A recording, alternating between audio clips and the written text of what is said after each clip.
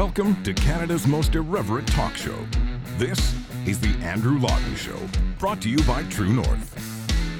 Hello and welcome to you all. This is another edition of Canada's most irreverent talk show. You're tuned in to The Andrew Lawton Show here on True North. It is Tuesday, September 20th, 2022, and we have some breaking news that just came in like 5 seconds ago across my desk. So if you are reading the little description on YouTube or Facebook, this is not at all what I mentioned in there, because I want to talk about this for just a couple of moments, and then we'll get on to the really fun stuff. But Canada is, according to the Globe and Mail, going to drop the COVID-19 vaccine requirement for entering the country on September 30th. So in 10 days' time, you will no longer need to be fully vaccinated to enter the country. They're also on September 30th going to make ArriveCan optional, and they are going to end random testing on arrivals, September 30th. Now, they are, according to this story, keeping the mask and the mask mandate in place for trains and planes because it's Canada. You can't actually ever believe that you're totally free of the restrictions of COVID, Stan. But if you're tuning in, if you've had a loved one that lives in another country that hasn't been able to come here for 2 years, they will be able to, barring any other changes, on September 30th. So I want to read the actual announcement and the actual order. This is coming from a Globe and Mail story that's been leaked by a couple of quote-unquote unnamed government sources. I believe the story. There's been little drips and drabs of something like this happening. But I want to actually read it before I say what's going on, because we know that the government has said that it's working to a quote-unquote evolved definition of fully vaccinated. We know they're talking about having up-to-date vaccination, where having 2 doses of Pfizer or Moderna doesn't actually mean all that much. But we also know they're seeing Canadians grow more and more wary. And I'd say grow more and more weary, too. The Canadians are weary and wary right now. We're all the waries of, not Aaron Wary at CBC. We're not turning into him. But we're weary of the restrictions. We're wary of government making them. And I think government realizes this, that it no longer has the legitimacy to impose all of these different restrictions and mandates on people. So September 30th, I'm getting this from the Globe and Mail. I also have heard other whispers of this, and we'll have some updates as well as the show goes on. So if to the producers working behind the scenes, if you see anything on this, shoot me a note before the show ends. What I wanted to talk about originally, which now I guess seems relatively inconsequential, but still, I try to give the people what they want, is the descent of Prime Minister Justin Trudeau into what we can only effectively call Jukebox Justin. If you haven't seen the clip right now, where the heck have you been? But here it is, just for posterity. Here is our Prime Minister in the lobby of the Corinthia Hotel in London.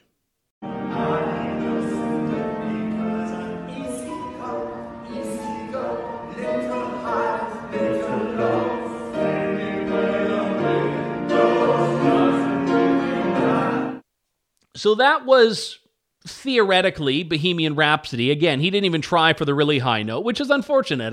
I feel if you're going to do Bohemian Rhapsody, you owe it to yourself, you owe it to Queen, and you owe it to the people watching to go up instead of going down. But Justin Trudeau decided to play it safe because, apparently there is still some semblance of shame and self-awareness that when he is in the United Kingdom for Her Majesty Queen Elizabeth II's state funeral, which is a rather somber affair for a member of the Commonwealth and for all of the other leaders of government and heads of state there. And he decides, what the world really needs right now to break through the sadness of Her late Majesty's passing is an unsolicited vocal solo by the Prime Minister of Canada in a London hotel lobby. Now, we have to talk about the baby steps towards progress here. We have to talk about the little victories. He was not in blackface. This is a little victory. He was not wearing the outfit that would be more fitting on a Bollywood bridesmaid. Again, step in the right direction. He wasn't throwing himself down the Corinthia's grand lobby staircase, which is his go-to party trick, as we've learned for much of his adult and adolescent life. No, he was just singing. Just singing. So you may say, well, it's not a huge deal. That's been the Canadian media's response to it. But what's interesting is that when you look at how other people around the world see it, they actually are embarrassed by this. They think that Jukebox Justin has in fact embarrassed Canada on the world stage once again. This was, just to give one example here, a clip from Jesse Waters' show on Fox News. Justin Trudeau decided the best way to honor the Queen's legacy would be to fly to London, wear a T-shirt, get drunk at a British pub, and do karaoke. Now, I thought that clip was a bit longer, but nevertheless, what was happening here is Justin Trudeau decided to do this. Now, I don't know if he was drunk or not. I think when a lot of people, like the Daily Mail, used the word drunk as well in its headline, and Jesse Waters used the term drunk, I think what a lot of people need to realize is he does that sober. Like, he does that sober. So you think that just based on behavior alone, he's drunk.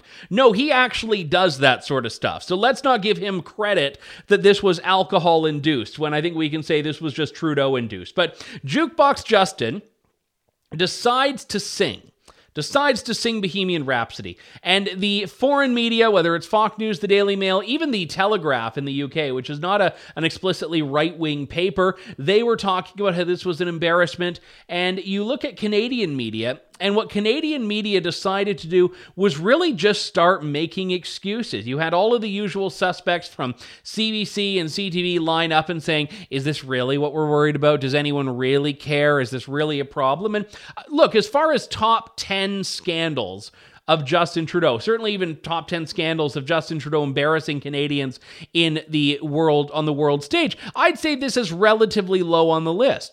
But that's far more of a reflection of Justin Trudeau than it is of the circumstances, that he's done just many things that are more embarrassing than this, and this isn't really something that, in the grand scheme of things, stands up as being the most embarrassing. No, I think India was much worse. I think the whole package of India scandals and controversies, not just the costumes, but also inviting a convicted terrorist along, I think was fairly embarrassing. I think Trudeau's many snubs or attempted snubs at Donald Trump were embarrassing. Now, those ones maybe curried him some favor a little bit, but I think what we're talking about here is a guy who continues to do this.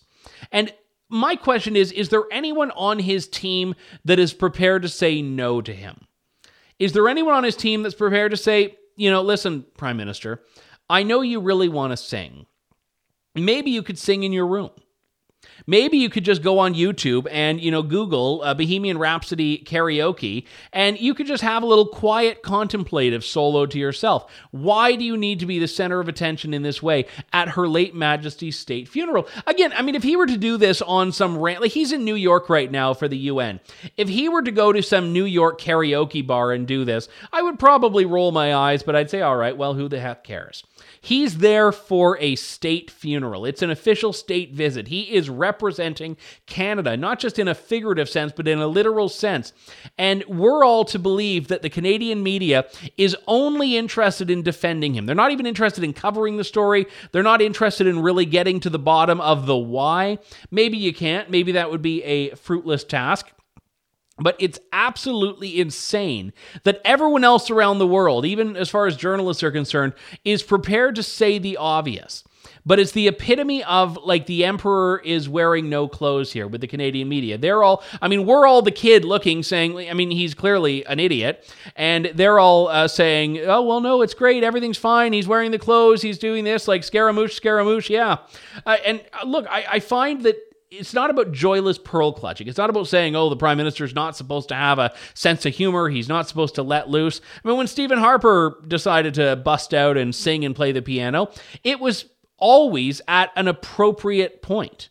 It was at an appropriate point.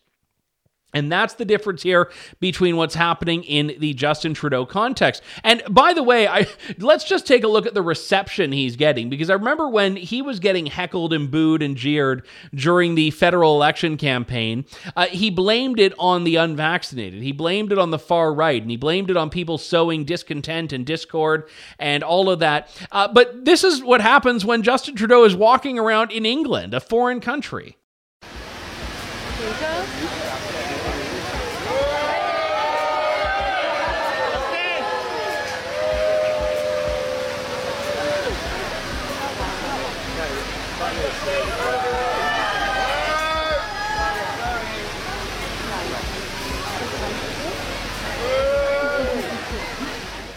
Now, I have a lot of family in the United Kingdom. I've spent a lot of time in the United Kingdom. If you haven't, that's okay. Boo is not a Britishism for "we love you, Justin, keep up the good work." You may think it is. You may think that boo is just British for "we love you, vote Liberal, build back better." But believe it or not, in England, boo means the same as it means here, which is "we do not like you." Now, do I believe that people should be jeering in front of a world leader in their own country when they're there for a state visit to pay respects to the sovereign? No, I don't believe that we should politicize that. But I also feel that if he is politicizing it first, if he shoots first on the politicization game, they have a right to say, you know what, we're going to give you a bit of a heckle when you're walking from point A to point B. So the aspect of this that is far more unique than Justin Trudeau just doing this is the media response to it, or the media non-response. And at first, this was only circulating on social media. And I was amazed. I mean, the PMO explained this. The first comment they gave was to Joe Warmington of the Toronto Sun. And they said, well, yes, but the reason he did it was because the pianist had the Order of Canada. Like their explanation was, well, yes, but it was like an Order of Canada recipient that was playing the piano. And then lots of people were joining in. So why wouldn't Justin Trudeau join in? Why wouldn't the Prime Minister just start belting away 2 nights before the Queen's funeral? And I'm like, well, yeah, when you put it like that, I guess he really had no choice. Isn't that the case? That, this all just sort of happened. So eventually, if this sort of gains steam, what we're going to find is, like every other Justin Trudeau scandal, this is going to be a learning opportunity for all of us. Everyone except him. It'll be, well, I can see how we all need to learn to do better.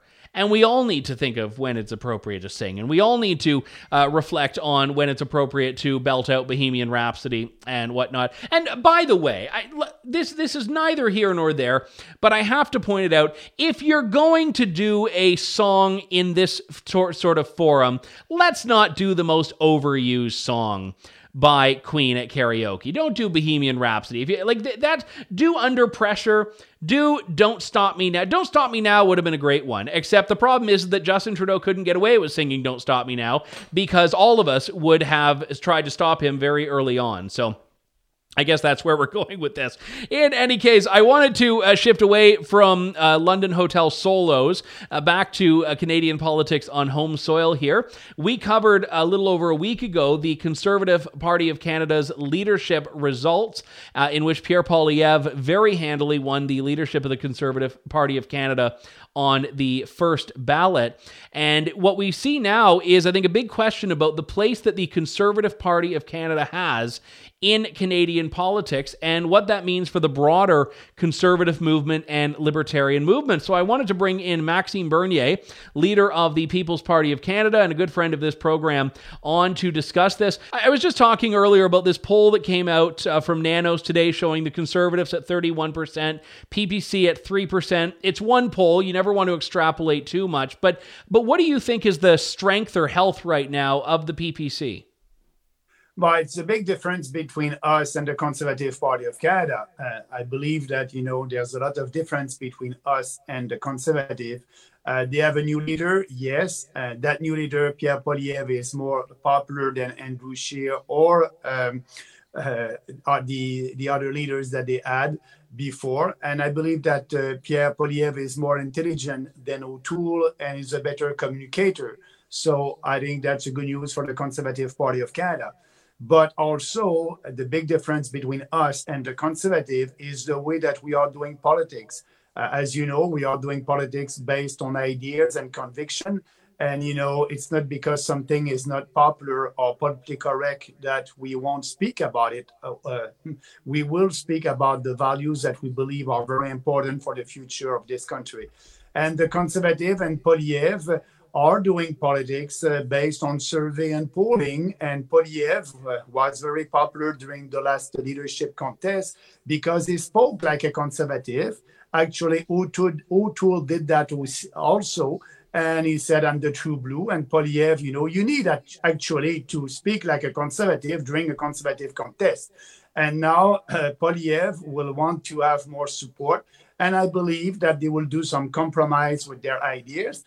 But also, he's not speaking about something that is very important for Western Canadians and the alienation from Western Canadians. They're fed up with the federal government that is and that is not respecting the Constitution and, doesn't do anything to build pipelines. And also, Poilievre didn't speak about the equalization formula. That is very important for all Canadians. We must be less generous. We must change the formula. So we have a lot of policies that are very different than the Conservative. I can add climate change. Pierre won't impose a carbon tax. I understand that, but he will have to impose more regulations. For us, we won't sign the Paris Accord. We will withdraw from that Paris Accord. So there's a lot of distinction. And we'll see what will happen in the near future. I heard anecdotally from a lot of people in the last two federal elections, but certainly the last federal election when the PPC did very well, almost tripled its vote share over 2019. And I heard people say things like, well, I'm going to vote PPC, but if someone like Pierre Poilievre or Leslyn Lewis were the leader of the Conservatives, if someone like Pierre Poilievre or Leslyn were there, I would vote Conservative. So now that is there. And a lot of people, for example, that were supporters of the Convoy and supporters of the PPC have now a choice between two politicians who were there and speaking about mandates. So how do you recapture or hold on to some of those people that voted PPC that were actually not supporters of the Conservatives last time, but might be this time? I believe that we will grow. Actually, we did that in the past from 0% in 2018, 1.6 in 2019, 5% at the last election, you're right. And I don't know what will be the issue for the next election. And I believe that we won't be an election in this fall. It can be in a year or 2 years. That being said, if it's the immigration, we are the only party that is speaking for saying no to mass immigration, for sustainable immigration. Poilievre and Trudeau and Jack Mead are on the same wagon on that. They want more and more immigrant. That can be a subject of our next campaign. It can be also the economy. We don't know. But we have strong policy, and that can be the future of our country. As you know, right now in Alberta, there's an independence party in Alberta. 32% of Albertans want to separate, and we are the only national party that is addressing that, saying we need to have a radical decentralization. We need to give more autonomy to provinces. We are speaking about that. So I don't know what will be the main issue at the next election, but we will be there. We have the same platform, and that will be the same one. And I don't know what will be the platform of the Conservative Party of Canada,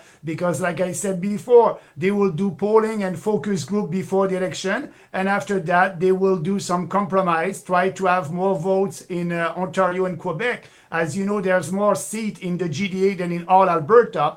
So that's why let's wait and see. But for us, people understand we are doing politics differently. We will always be the same and always fight for what we believe, for a smaller government in Ottawa that will respect provincial jurisdiction and respect our Charter of Rights and Freedoms. I know it's a question you get asked all the time, and I know it's an annoying question, but I think the audience also is very interested in your answer to it, so I hope you'll indulge me, Maxime. But the idea of a merger, because we've seen the right split in the past in history when the Reform Party was born out of the Progressive Conservative Party, and eventually they came together as the Conservative Party of Canada. What are the circumstances that would need to happen for a PPC Conservative Party of Canada merger if something like that would ever happen under your leadership? I want to use the example that you just used at the past, the Reform Party of Canada. Yes, the Reform Party of Canada did merge with the, at the end, it was the Progressive Conservative Party, but in between the Canadian Alliance, as you know. But what is the legacy of Stephen Harper? We had 10 years, and I was part of that, of a conservative government. What is his legacy? I can name only ending the wheat board, that's it. And so, we won't do that mistake. We will always fight for what we believe. We cannot trust the Conservative Party of Canada. They are conservative when they are in the leadership contest, and after that, we don't know. With O'Toole, we knew he went all the way to the left. Poilievre will do that maybe a little bit later. So it's not my responsibility to help elected conservative candidates. My responsibility is to help our candidates, our PPC candidates, to be elected. So answering your election, we won't merge. Because what happened in the past, we are the new Reform Party. 90% of our platform, it's based on the old blue book, the Reform Party. So we won't do any compromise with our ideas, and we won't do the mistake that Preston Manning did.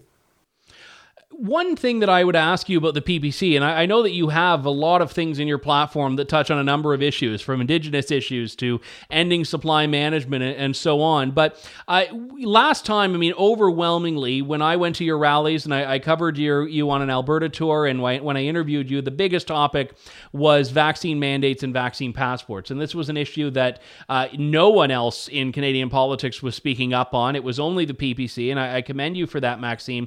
If those issues are not live issues in the next election, how do you get people who might have only been introduced to the PPC because of that to stick around?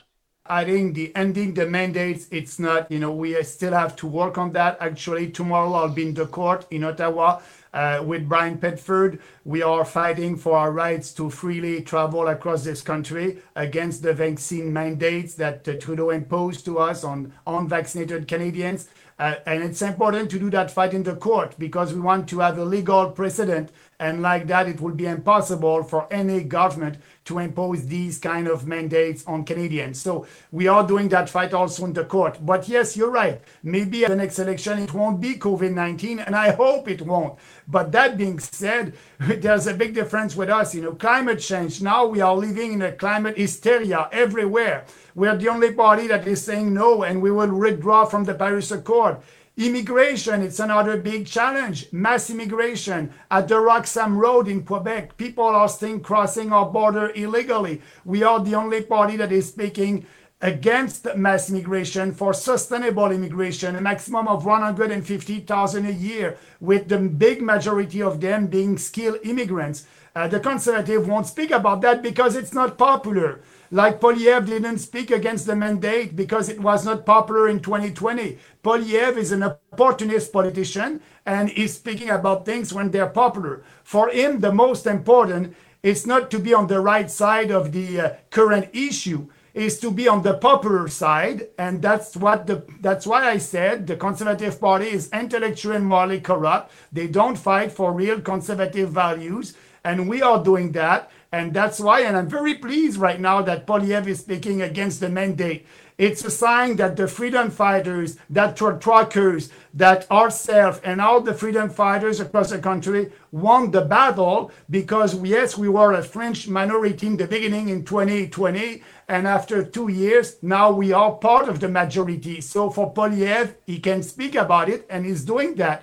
So I don't know what will be the issue next time, but the PPC will be there always to fight for a smaller government in Ottawa that will respect our rights and respect the autonomy of every province. Just before I let you go, Maxime, I wanted to ask you about this little victory you had in Saskatchewan this week. Now, oftentimes it's hard to affect change directly when you're not in Parliament, but you and your one of your lieutenants in Western Canada, Kelly Lawrence, had posted this on Twitter, and it did very well, that the Saskatchewan Public Health line, I think it's like 511 or 811 or something, had on its main menu, press 1 if you want to speak to a nurse, press 2. Number 5 was if you want help with assisted death, you press 5. And this is the number that people were dialing if they had a mental health crisis as well. And in your advocacy on this, they've actually removed this now. Yeah, I'm very pleased with that. It took them a couple of weeks, but the common sense has prevailed, and that's important. They were promoting assisted suicide, and when they're doing that, actively, the provincial government was doing that actively. When you know that healthcare jurisdiction right now and healthcare system, it's not working well. We have wait time for surgeries and long waiting lists. So that being said, when you're promoting that, and the goal of that number 811 is for you to have a medical assistance, not to have somebody that will tell you, hey, if you want to die, by the way, we can help you. Yeah, just press 5. Yeah, press 5. I was very pleased that they understand, and that was a victory for us, but not only us. Common sense people, Canadians, that called the minister and said, hey, you must stop that. I voted for that legislation, euthanasia, when I was a member of parliament. But now we need to change that legislation because it must be more restrictive. Now they're promoting that, and it's not only at the end of the life when it was supposed to be, when you have an extreme medical situation. And I think that we must review that legislation to have put more restrictions on the use of that option for Canadians. Maxime Bernier, leader of the People's Party of Canada. Always good to talk to you, Maxime. Thanks for coming on today. Thank you, Andrew. Have a nice day. Bye-bye. All right. And you as well, Maxime. And again, I'm sorry about the technical issues we encountered there, but glad we moved beyond those. Maybe it's like C11 in action already, where you bring a PPC leader on and it just like the line goes dead. So not that like Justin Trudeau is standing with the scissors, but at the Ethernet cable. But in any event, we have also, by the way, I should say, in the interest of fairness here, we cover the broader conservative with a small c movement in this country. We've asked Pierre Poilievre to come on the program now that he is conservative leader, and the spot is available to him should he decide to take us up on it. We're very glad that Maxime Bernier did, and we're good to talk. It's good to talk to him. So I just want to, before we wrap things up here, talk about this very small. Actually, it's not a small issue, and I'm sure we'll delve into this later in the week on Fake News Friday, Harrison Faulkner and I. But CBC ran a story yesterday. It's a slippery slope, how young men fall into online radicalization. Now, when I saw this, I'm like, oh, it's going to be another one of these like evil far-right sort of things, and that's exactly what it was. But they took it and went like so bizarrely with it here. And if you read the story, it centers around this one guy who's 21, a man by the name of Reed Brown, who's like a reformed right-wing radical, I guess. He says, or the article says, Reed Brown remembers the first time he got sucked in by the algorithm. He was just 13, watching videos after school when YouTube started pushing him to controversial content. Ooh, see that? It's controversial content. As time went on, the videos became increasingly extreme, says Brown. Now, what does he mean? What's an extreme video? Well, as he says, it started out pretty benign. You're watching something about teen fashion, and then the next thing you know, the algorithm would push you to a propaganda video about Adolf Hitler. Oh, wait, no. Hang on. What is this? Oh, the next thing you know, the algorithm would push you to a Ben Shapiro video. Okay, but then did it get extreme? No, that's where it ends. So he saw a Ben Shapiro video on YouTube, and he's concerned that it was radicalizing and it was extreme. And this is how the CBC reporter decides to editorialize this. Though Shapiro describes himself as a conservative political commentator, his views are controversial, and some are outright discriminatory. He's suggested, for example, that transgender people suffer from a mental disorder, in scare quotes. Well, whatever you think about trans politics and policies, gender dysphoria, which is at the core of transgenderism, is in the DSM, which is the Diagnostic Guide for Psychiatric Conditions. So it's not outright discriminatory, it's a statement of fact. Now, how you respond to that fact is something that we can all disagree on, or agree on, perhaps. It's what you do about bathroom policy, gender-confirming surgery, all of that. But to say that it's outright discriminatory and radical seems like a bit of a stretch. And the author throws like a little bit of a bone. He says, well, Shapiro is not affiliated with any hate group. Oh, gee, thanks. Experts in media, gender studies, and the radicalization of young men say that the commentator's content is prevalent in online extremist communities. So it's the old like logical fallacy they teach you in first-year philosophy. Hitler is a vegetarian, I'm a vegetarian, therefore I'm like Hitler or something like that. It's like, so because someone liked a Ben Shapiro video and they might be extreme, you're extreme, and because Reed Brown didn't like it, it's radicalizing. So I'm starting to feel like I'm like desperately trying to connect the dots here, but I don't even think there's like a crayon with enough wax to like get from one dot to the other because they're so far away. And I posted about this on Twitter, and I had said, I think not uncontroversially, that this is a potentially defamatory thing. The author of the piece, a man by the name of Brock Wilson, ended up seeking me out and responding to me on Twitter. I didn't tag him or anything. I wasn't interested in a Twitter fight, but he responded and decided to take issue with what he says was a bad faith tweet on my part. And what Brock Wilson says is, it was a 3-part tweet. He said, it feels disingenuous to suggest this is defamatory, or that the piece says simply watching Ben Shapiro amounts to radicalization. It says no such thing. In fact, I explicitly state that Shapiro is not affiliated with any extremist groups. Well, I say, look, you say that Reed Brown's videos were increasingly extreme, and that's a lead-in to a quote where the most extreme thing mentioned, if you can even call it that, is that the guy saw a Ben Shapiro video on YouTube. So yeah, you did say it, and you can't say you didn't, and this is just an absurd hatchet job by CBC, and if it is defamatory, I hope Ben Shapiro does, in fact, file a lawsuit against CBC. So to talk about CBC defunding, which Maxime Bernier has argued he wants to do, Pierre Poilievre has argued he wants to do it, perhaps this could be like Exhibit A on that. That does it for us for today. We'll be back in a couple days' time with more of Canada's most irreverent talk show. This is the Andrew Lawton Show on True North. Thank you, God bless, and good day to you all. Thanks for listening to the Andrew Lawton Show. Support the program by donating to True North at www.tnc.news.